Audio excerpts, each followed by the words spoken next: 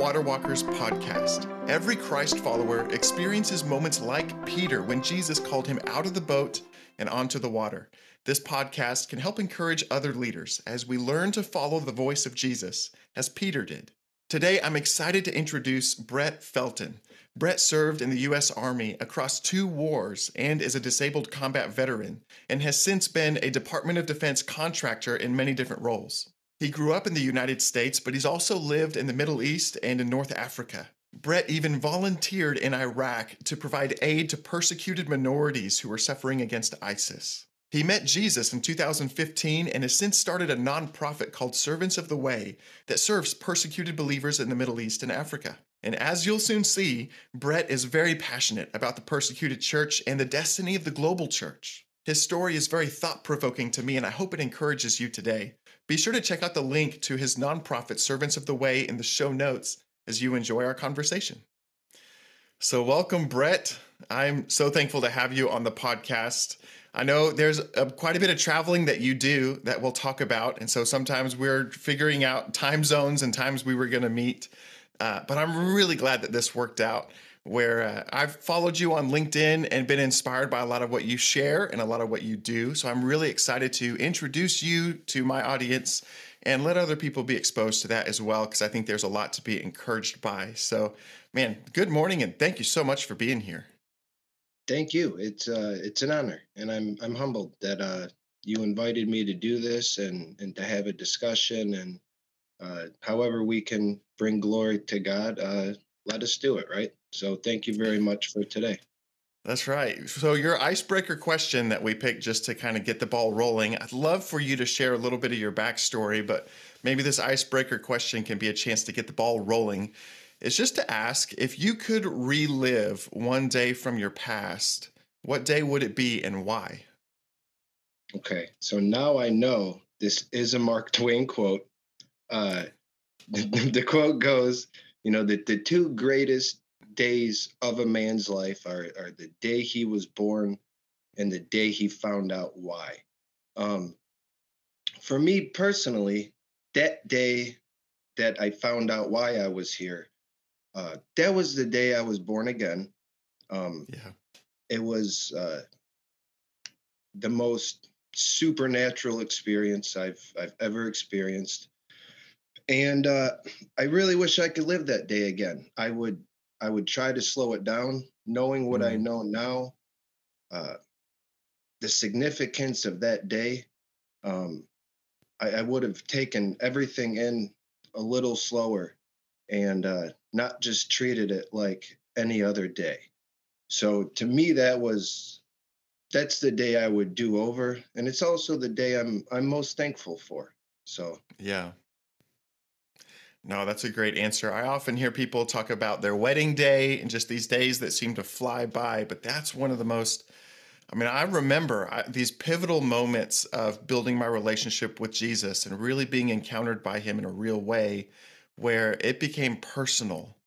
And that's really important to my life as well. So that's a wonderful answer and a wonderful quote. So thank you so much for sharing that. So if you don't mind, just giving a little bit of backstory on who you are, where you're from, and a bit of what you do. And if you don't mind, share a little bit about your service time in the military, which again, so thankful for. Thank you so much for your service. you're And always and then kind of what developed from there. uh, who I am. I'm a no one really. I'm a servant of the Lord. I was born and raised in Michigan, and when I'm not overseas, this is where I reside. This is where my family is. 2005, is when I graduated high school, and the war in Iraq was still very new. That was 2003. Um, so right out of high school, I decided to do my part. Well, at least try to do my part. So I joined the military. I was 11 Bravo, which is an infantryman. Um, my role within that was I was a, squad automatic weapon, a saw gunner, a machine gunner, and I was a crow's gunner. which is the common remote operated weapon system. It's the gun on top of the Humvee without a person standing up there. You Yeah. sit in the back seat and you have a computer and a joystick, and that's how Wow. you operate uh, the system instead of standing up there and gunning it. And from there, we spent some time in Kuwait and approximately 15 months in Iraq um, Wow. in 2006 to 2007, which was a very interesting time of that war. Uh, Yeah. it was interesting. Yeah. So what was your transition like out of that, moving into what you've been doing more lately with defense contracting? So I would say minus one approximately 1 year span.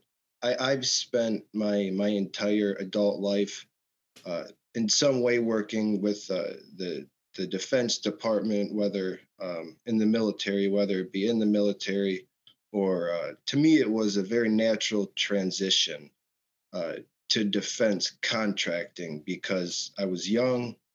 I had no real experience, uh, I guess, work wise outside of the military, which doesn't always translate. But it was an Sure. industry I knew.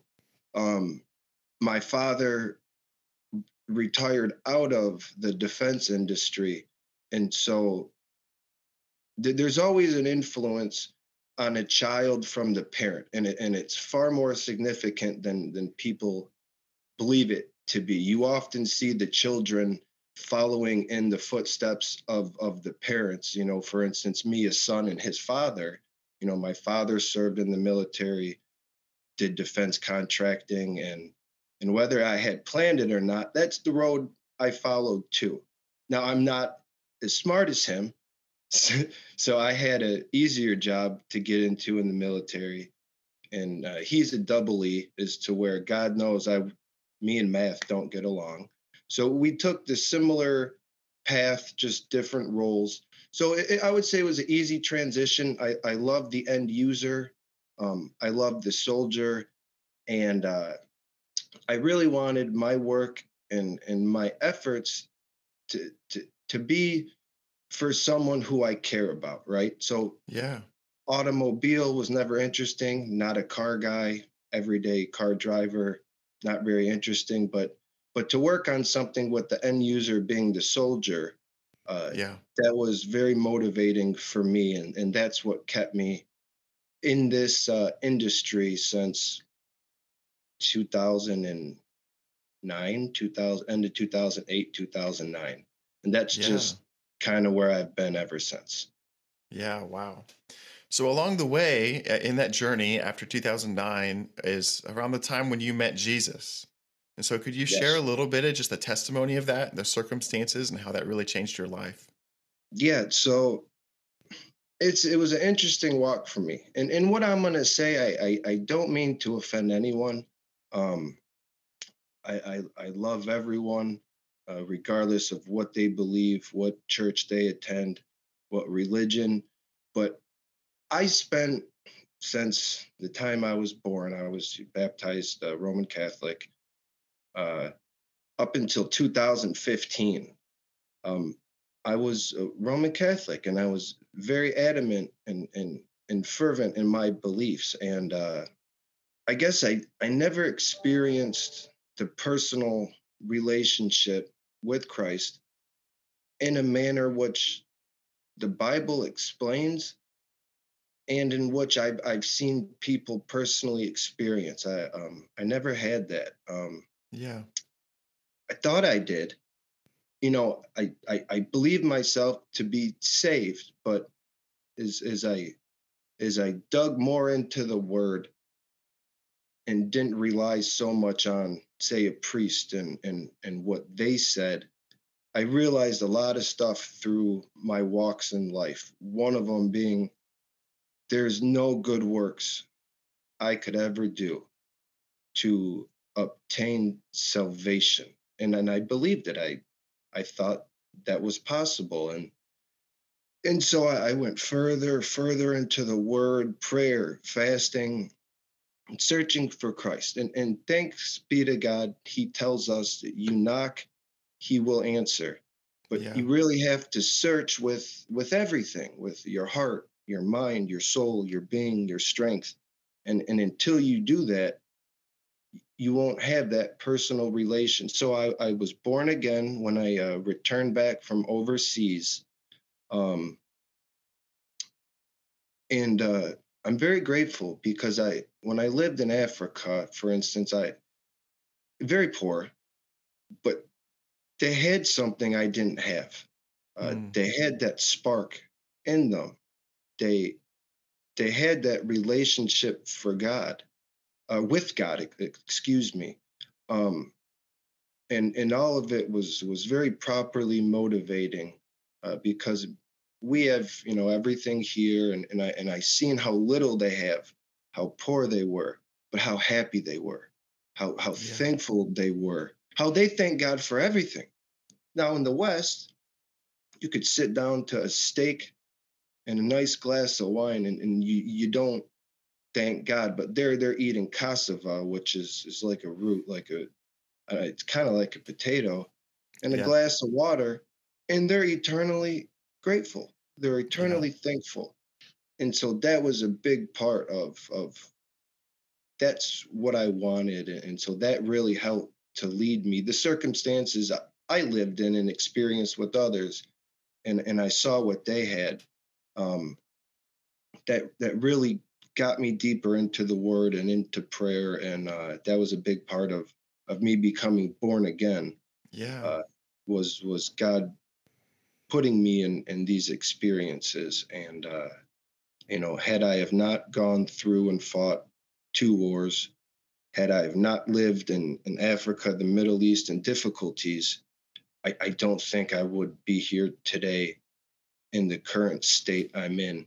I would be Mm. unsaved and struggling, just Sure. as I did most of my life until 2015.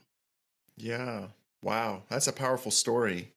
So even with the years before that time of really meeting Jesus in a personal way, I mean, you see the world through a particular lens, and you were feeling some disruption and just a hunger for there's got to be something more, and you really searched and pressed into that.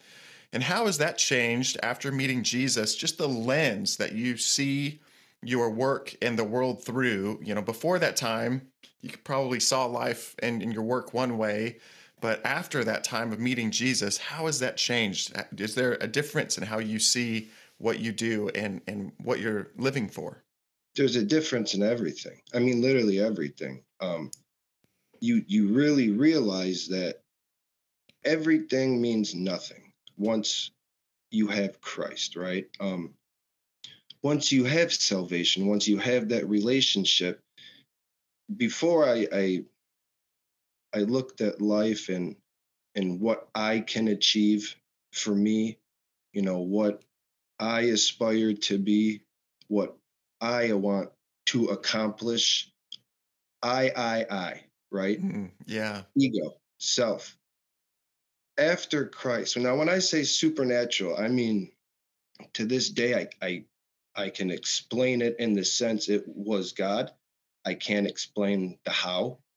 But I Right. remember I was driving, and it was the most insane thing. Uh, I just started smiling as I'm driving, and I'm looking out, and I'm looking at the trees. Beautiful. The grass, it's green. Beautiful. I started to just see just beauty everywhere. And then the issues I had internalized, stuff at that time that I struggled to deal with, that was bothering me for whatever reason, every one of those thoughts just came into my mind, and it was like a weird laugh, because I all of it I saw at once through a different lens, and I realized that all the stuff I struggled to deal with, I had to experience. I needed to. Wow. Um, all the issues I had in the bigger scheme of things, they were not issues at all. Uh, I was focused on on this life, my life in this world. And that was my focus until uh, I realized that that's the wrong way to look at stuff. It's, what does God want me to do? What is Yeah. God's plan for me? What can I do to bring God glory? Not me, not Brett, but God. So everything is now looked at. It's the lens is different. It's much different now. I'm looking at the bigger picture, the kingdom picture. Uh, why am I here? I'm here to worship the Lord, right? That's the point of my life, and because I've seen what God has done to me, the my greatest aspiration, my greatest joy is sharing that now with other people on any platform I have, whenever I can, at any time. And so I've been able to remove myself from the picture, make myself less, and make God more. And Yeah. I've never been better. Uh, Yeah. it was the most surreal, supernatural experience. Um, and I realized that what I was looking for all those years is, it could be accomplished, but not through anything I've done, but Yeah. through what God has done and who He is. So the perspective from work, from everything, it's just changed, and I have been removed as the focus, and God has been put in place, Yeah. and Wow. thanks God for that. Yeah. I wonder, do you have any encouragement for leaders? They could be business leaders or whatever context they're in, but that might feel like there's a distance or even a separation between their relationship with God and their work, and maybe feel just the stress of the storms and trying to figure out, how do I invite Jesus into this? Can those things be brought together, and can I bring my faith into that spot? And even just people I know who struggle under the weight and pressure of sometimes feeling like those things are separated and maybe need to be or have to be or haven't been shown another way. So, is there some encouragement that you could give for leaders who are feeling that way? Yeah, well, absolutely. And first things first, there's no separation between God and anything in your life. And if there is, that area you'll struggle in more than any other area. Um, so God speaks to us, right? But Yeah. we have to listen. We have to read His Word. We have to pray. Um, my advice for anyone in a leadership position in any industry, any level of leadership, doesn't matter. Start your day off with a prayer. Pray. Um, give your problems to God. And what I do is I like to start off each morning. I have my coffee, and before I open my email, I sit down with God's word. Uh, I reflect on it, and throughout the day, we make decisions, but how we make those decisions are based off of our values, our morals, our ethics. So Yeah. if you keep God's word close to your heart, now that doesn't mean you go out into the workforce and stop what people are doing. Well, Jesus said this. Jesus said that's not practical. Right. But it's if you have the morals and values that Jesus taught, love, patience, kindness, meek, gentle, uh, and you apply these into your decisions throughout the day, there can never be any separation between how we conduct ourselves in a business environment versus outside of it, if you're obedient to what the Lord tells us. And then you realize all the problems and the stresses you had at work, um, they, just like life, they start to go away because you're addressing these issues with the tools which God gave us, as opposed to approaching it to how any normal, carnal, worldly man would like to approach it. And you see yourself truly becoming more empathetic. Uh, you're not angry with the employees. You're understanding. You Yeah. want to encourage them. You don't want to chastise them. You're there to lead them. And that's the biggest one is if you're in charge supervisor of people, you can either manage them or you can lead them. Uh, and anyone with the spirit in them will want to lead them. They'll want them to benefit and to grow and to do the best for themselves and their work life. And so you want the best for others, as opposed to some management, all they do is chastise you, come down on you, sometimes for no reason, sometimes for a good reason. But even still, there's the values, there's other ways you can handle those circumstances. So my best advice is when you trust God, trust him always. Don't Yeah. trust him sometimes. Don't trust him with just your relationship with your wife or with your kids or with your friends, but trust him in everything. Uh, Start the day off with prayer. Talk to God. He listens. Now he may not give us the answer we want. We have to remember that sometimes the answer is no, but Right. he knows better. And most importantly, get into the Word. It's people think this is a it's got to be for hours. No, spend 5-10 minutes in your morning before you open your email.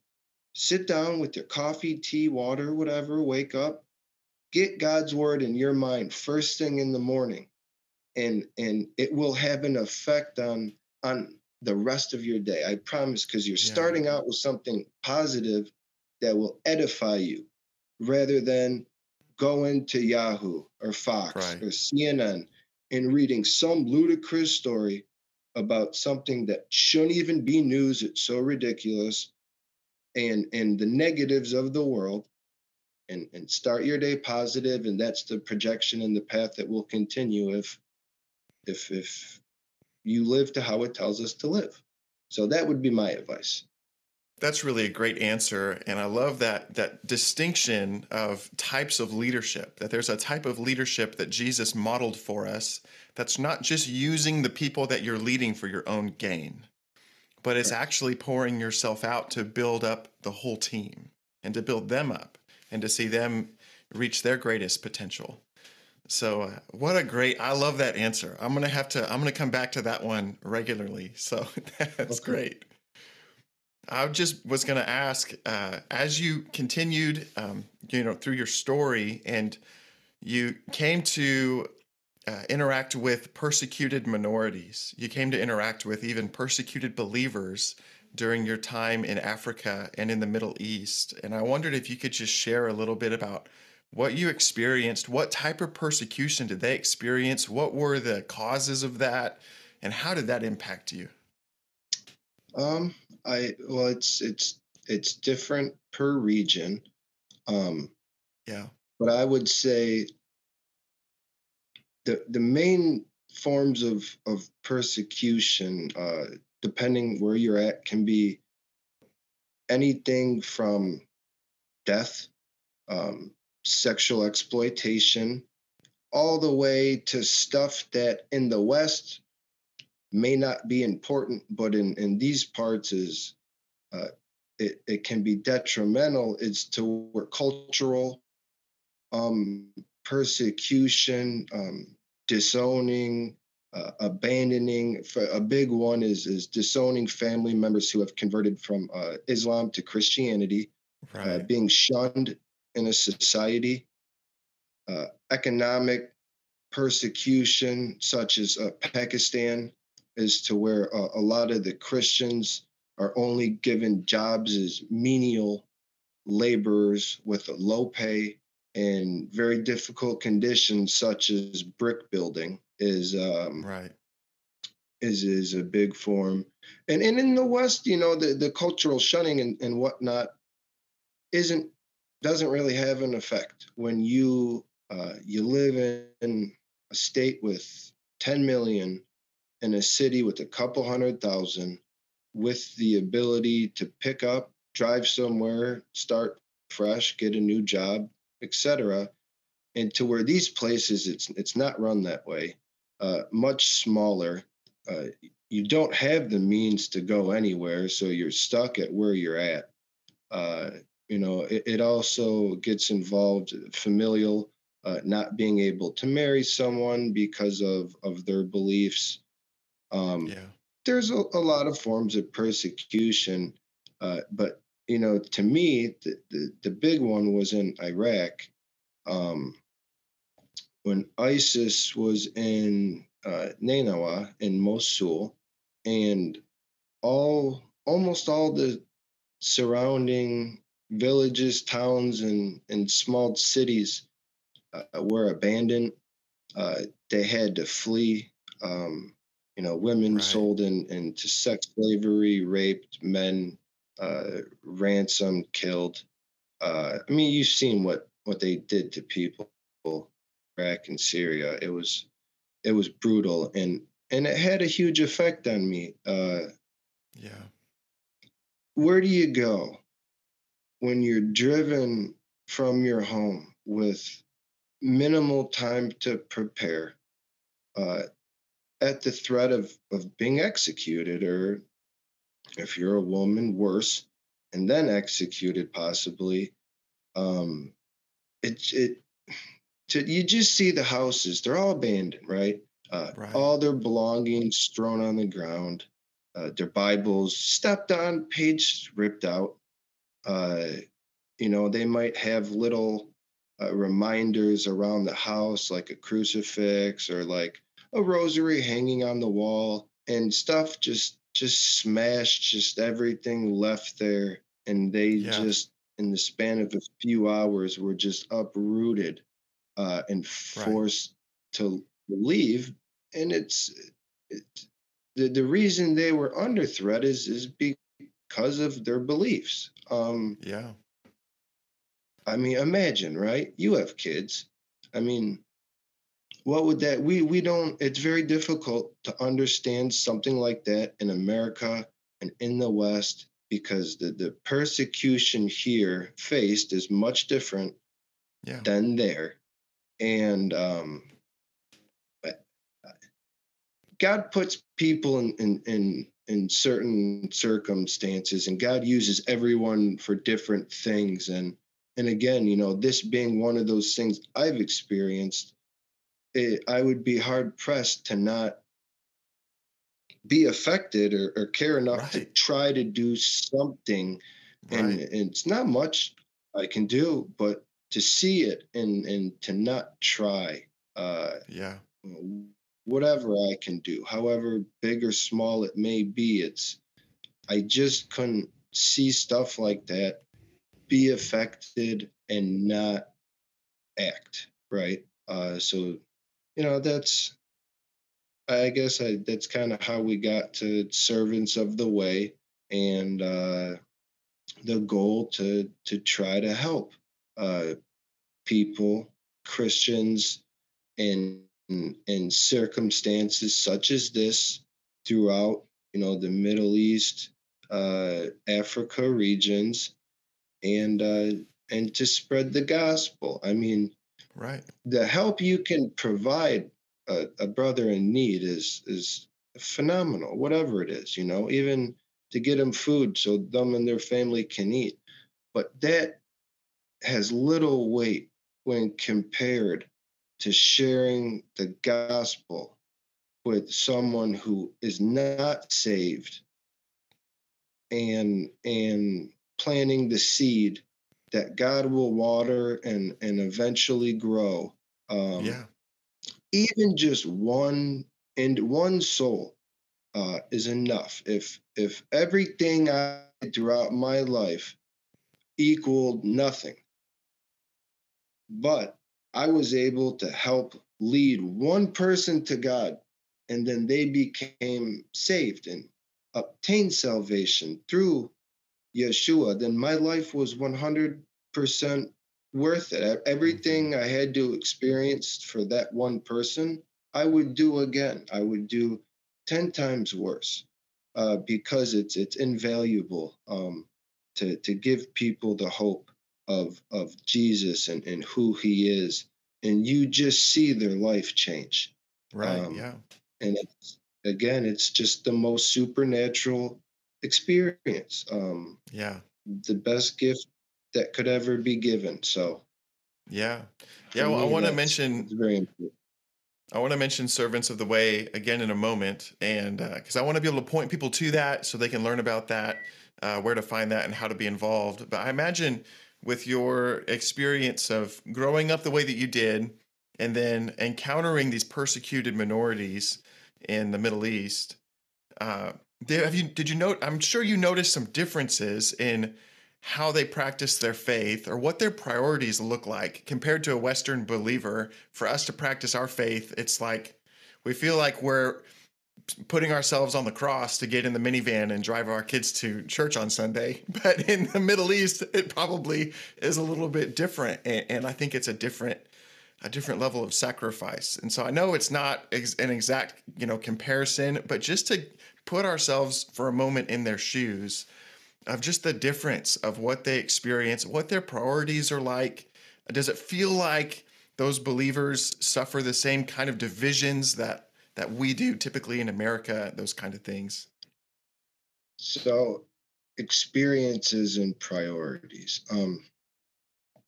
What I see in the West, and this isn't about everyone. This is just I see a lot of cultural Christianity, right?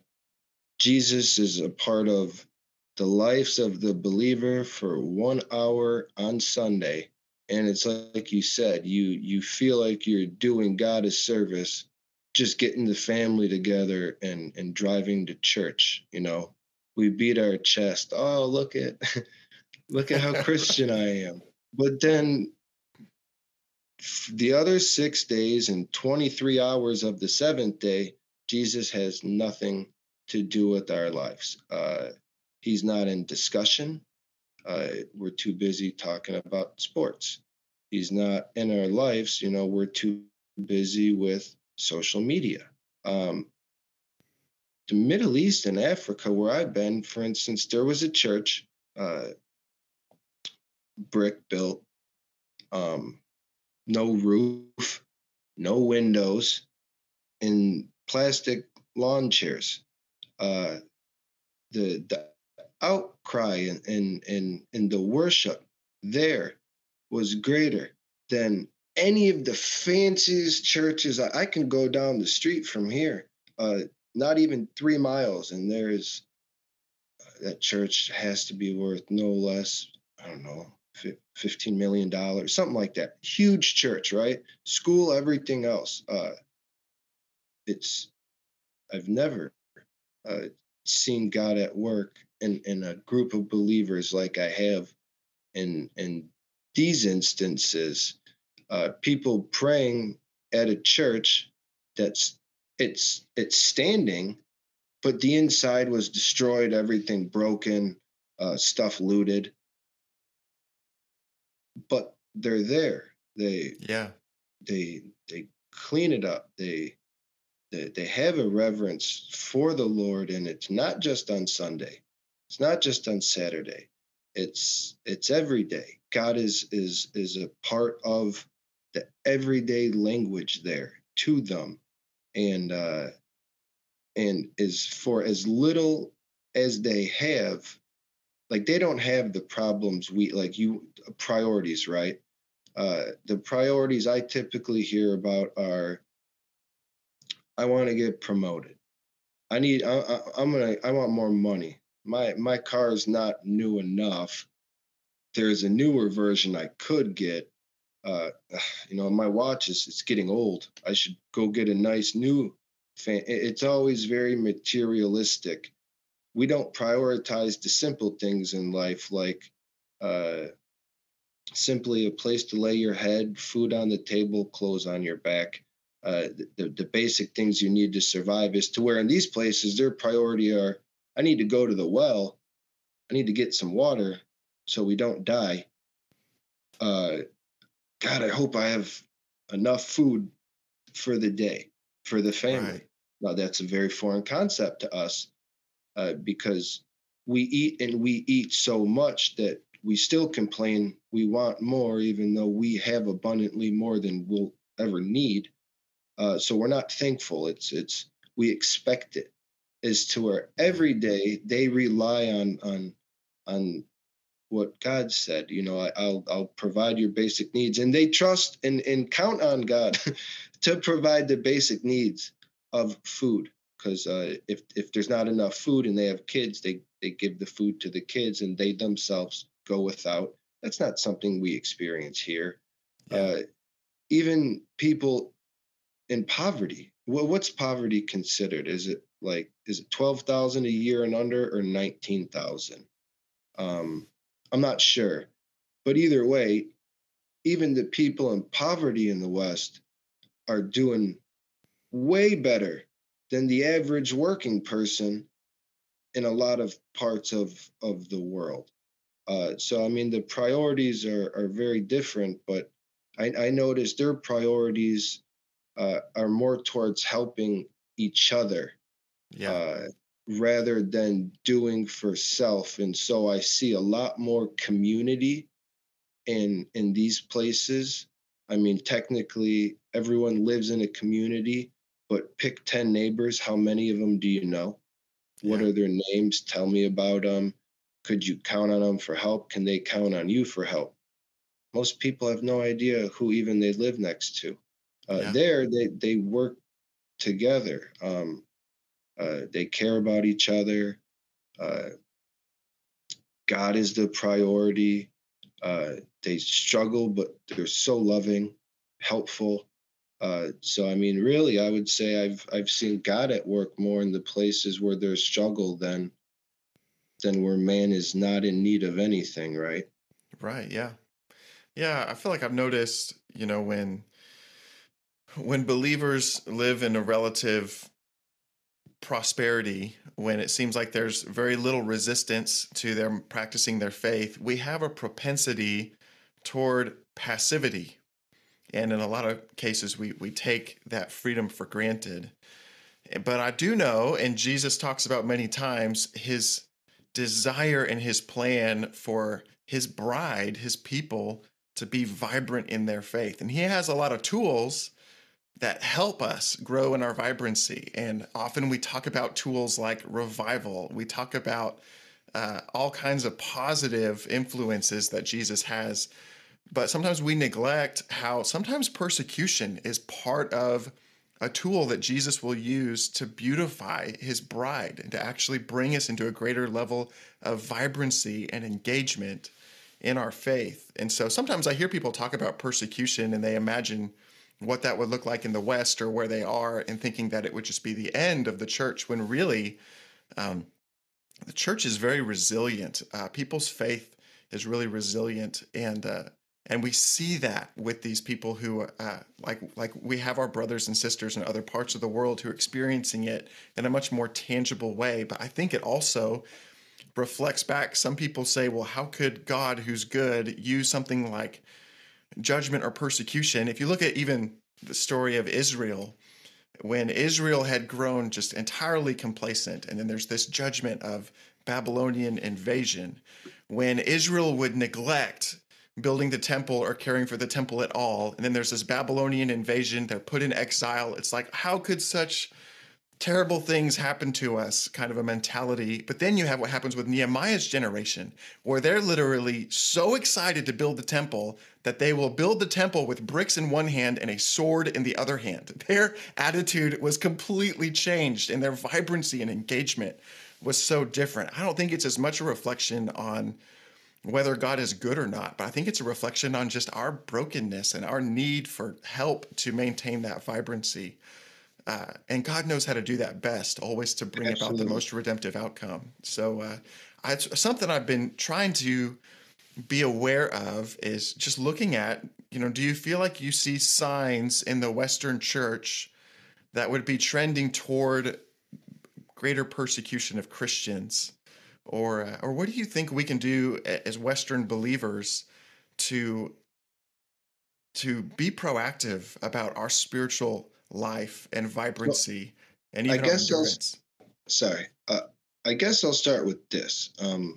The people we've discussed, the Christians in these circumstances who have clung to their faith and struggled, and their faith grew more and more through persecution and difficulty, are one group.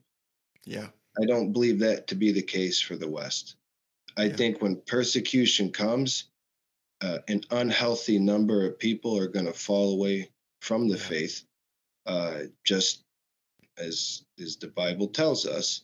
Right. Uh, because if he's if you're wearing a a crucified Jesus around your neck as a necklace, but you don't have a crucified Jesus in your heart, Mm. when tough times come, I promise you, it's going to be disappointing um, how many people will fall away. But that's God sifting the goats from the sheep, right?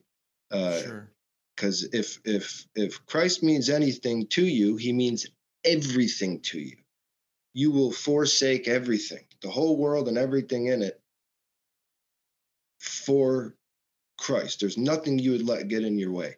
If that's not where you're at on your walk to Christ and you're just cultural, when the tough times come, they'll they'll be gone, and they'll probably join in with the persecutors of the church, right? Yeah. Um, so that's going to be an interesting time, and I think the time is coming. There are forms of persecution here, but as a church,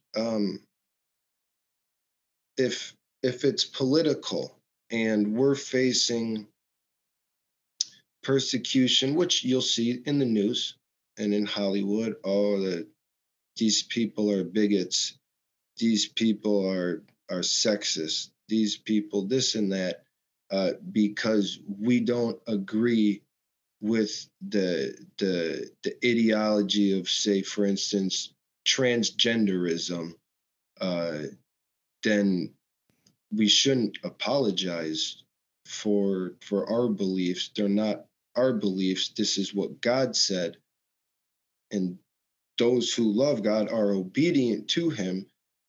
We need to stick to the values God has given us and not acquiesce to the world and its cavalier attitude towards God's word, the Bible, which uh, is it's our standard. So I think in these times, expect it to get worse unless you willing to bend your beliefs to a more carnal or worldly way of thinking. But with as bad as it's getting, understand to carry your cross comes with a price, and the world and a lot of people are going to hate you if you stand on biblical truth. Expect uh, to not get promoted at work. Expect to be fired for stuff you post on the internet, like the cop, the young police officer who was fired because he said, "I believe marriage." Well, the Bible says, and this is what I believe, is marriage is between a man and a woman. Full stop. He says this is, and they fired him, and they said that the only way uh, he would be able to get his job back as a police officer would be to remove the post. Right. Why would he have to do that? Why is God so offensive to people when really what he's doing is giving us the answers of how to live a productive life? But today's society doesn't like it. This progressivism, it's the antithesis of God's beliefs and what He has commanded. It's almost in diametric opposition to it, and so you got to take a stand. There's a lot of topics in society today that, as a Christian, an honest to God, true servant of the Lord, you can't go along with. You can't do it. Um, and so if you are involved in these conversations and stuff comes up, expect that uh, the world will not be on your side, and you have a decision to make. Yeah. You choose the things of the world or the things of God. Every decision has a consequence, whether good or bad. But it's not going to get any better. It's only going to get worse from here. So just be well versed in His Word and ready to stand on it whenever you need to, and you don't have to apologize for that. Yeah, and I encourage people, as we look at the last things that Jesus said to his disciples before he went to the cross, his last like major message to his disciples is at the Passover dinner, and you got John 13, 14, 15, 16, 17, and he talks regularly about the expectation of persecution and hardship, and that the world will resist, and that the faith that we have and the values that we have, the world is not compatible with in its current state. No. And that incompatibility means that there's going to be conflict and friction. But he ends John 16 by saying, "In this world you will have tribulation, but take heart, I have overcome the world." And he Yep. spends those chapters preparing them to lead in that context where even though things around them destabilize, even though Rome comes and destroys Jerusalem, that doesn't stop the message from being spread all over the earth. It actually causes one of the greatest expansions of faith in the kingdom of God in history. So, like we said, there's ways though that we need to carry our heart and be intentional, and that's one of the things we really focus on with our Omega Business study groups. Actually, in Module 2, specifically looks at what Jesus said in John 13 through 17 and really taking it seriously as leaders. How do we lead with an expectancy that we're going to face trials and storms? And how do we lead with confidence through that? So, resources that are like that is just a reminder that it's really not the time of history where we can coast. It's not the time of history to coast in our faith or to be passive, but just an encouragement to be awake and be engaged and really be intentional about your time and your faith and your walk with Jesus. So that's I think is a huge lesson for us. It's just the experience that you've had. But with what you shared in the stories and examples you have, I know that was a catalyst for you to start the Servants of the Way. It's nonprofit to help serve Yeah. the persecuted minorities that you found. So could you share about that and where we can find that and just ways we can be supportive of that? Yeah. So I mean, I'm not real big into social media. I know I need to open it up for the nonprofit, but I have a website, servantsoftheway.np.com, and it's not simple, but the premise of it is simple. It's twofold, right? Um, Help persecuted Christians. It's literally varies from individual to individual, and then that spreads from region to region. Everyone's got their own issues, whether it be employment, housing, a big one, which again people don't think about because it's never been an issue for us. Food scarcity, Yeah. water. Without those, everything, you have no other issues in life if you don't have those. Um, and then it's to spread the gospel, and both of these are obviously spreading the gospel. If anyone professes Christ as Lord, this you can't have the Spirit of God in you and have the joy you have, and to see the changes that God has done in you, and not want to give that to other people, especially because overseas, the vast majority of my friends and the people I meet and spend my time with, I love them. A lot of them are Muslim, uh, and they're super kind. Um, Feed me.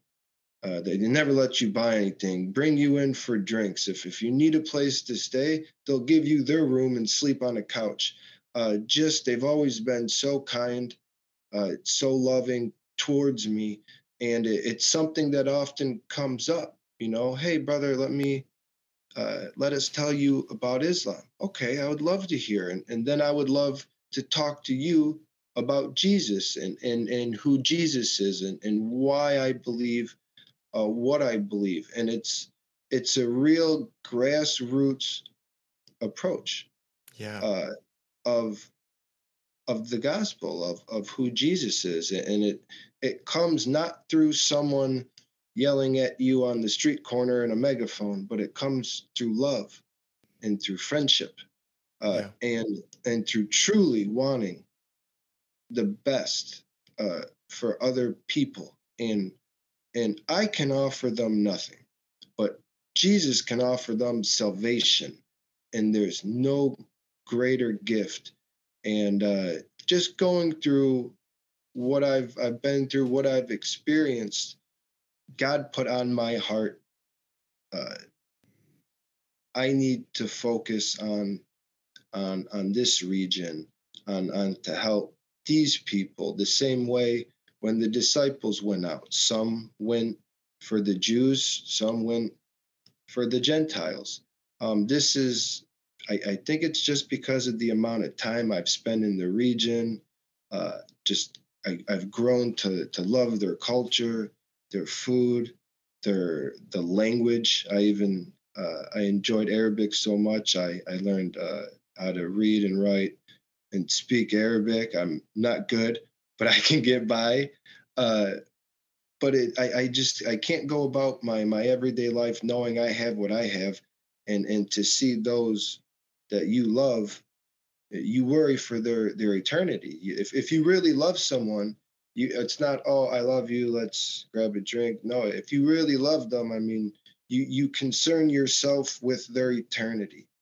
And it's no different if whatever religion, or say you're in a place of people who practice no religion or claim to agnostic, or claim to not believe that there is a God. Right. If you're friends, even if you're not friends, if you really love these people, then you want to reach them. Yeah. And it's different through every ethnic group, people group, where they're from, the culture. It's different in each one, but this is just kind of a cause that God put on my heart. Uh, and so I had a choice: do I answer the call or not? And you know, I chose to, and this is just something I'm very passionate about. Yeah, absolutely. I'm going to put the link to Servants of the Way for your website on the show notes so everybody can see the link wherever they're watching or listening to this. And do you have a good way that people can reach out to you if they want to connect more? Yeah, so I mean, you can reach me on my website in the contact section, or you can email me at servants of the way NP for nonprofit at gmail.com. Please, anyone has any questions, feel free to reach out. Um, I'm always available, and God knows we can use all the support we can get. And there's other ways to support that you can see on the website as well. And so I would appreciate if people would take a look at that. That would be of great help for us. Wonderful. Brett, thank you so much for what you shared. It really was moving to me just listening to the stories and getting to have this conversation with you. I know it'll encourage many who are listening. So thank you so much. God is good, my brother. I appreciate your time. Uh, Thank you very much for taking the time to do this. I know your kids aren't feeling good, so I pray they feel better. Have a good weekend. And thanks, God, you gave me another chance at this, because the first time just wasn't cutting it. We did So, great. This is great. so God bless you, man. Bottom of my heart, I appreciate you, and have a blessed weekend. I hope you enjoyed today's conversation. Be sure to visit servantleadernetwork.org for more helpful resources for your leadership journey, and always bring your water walking shoes.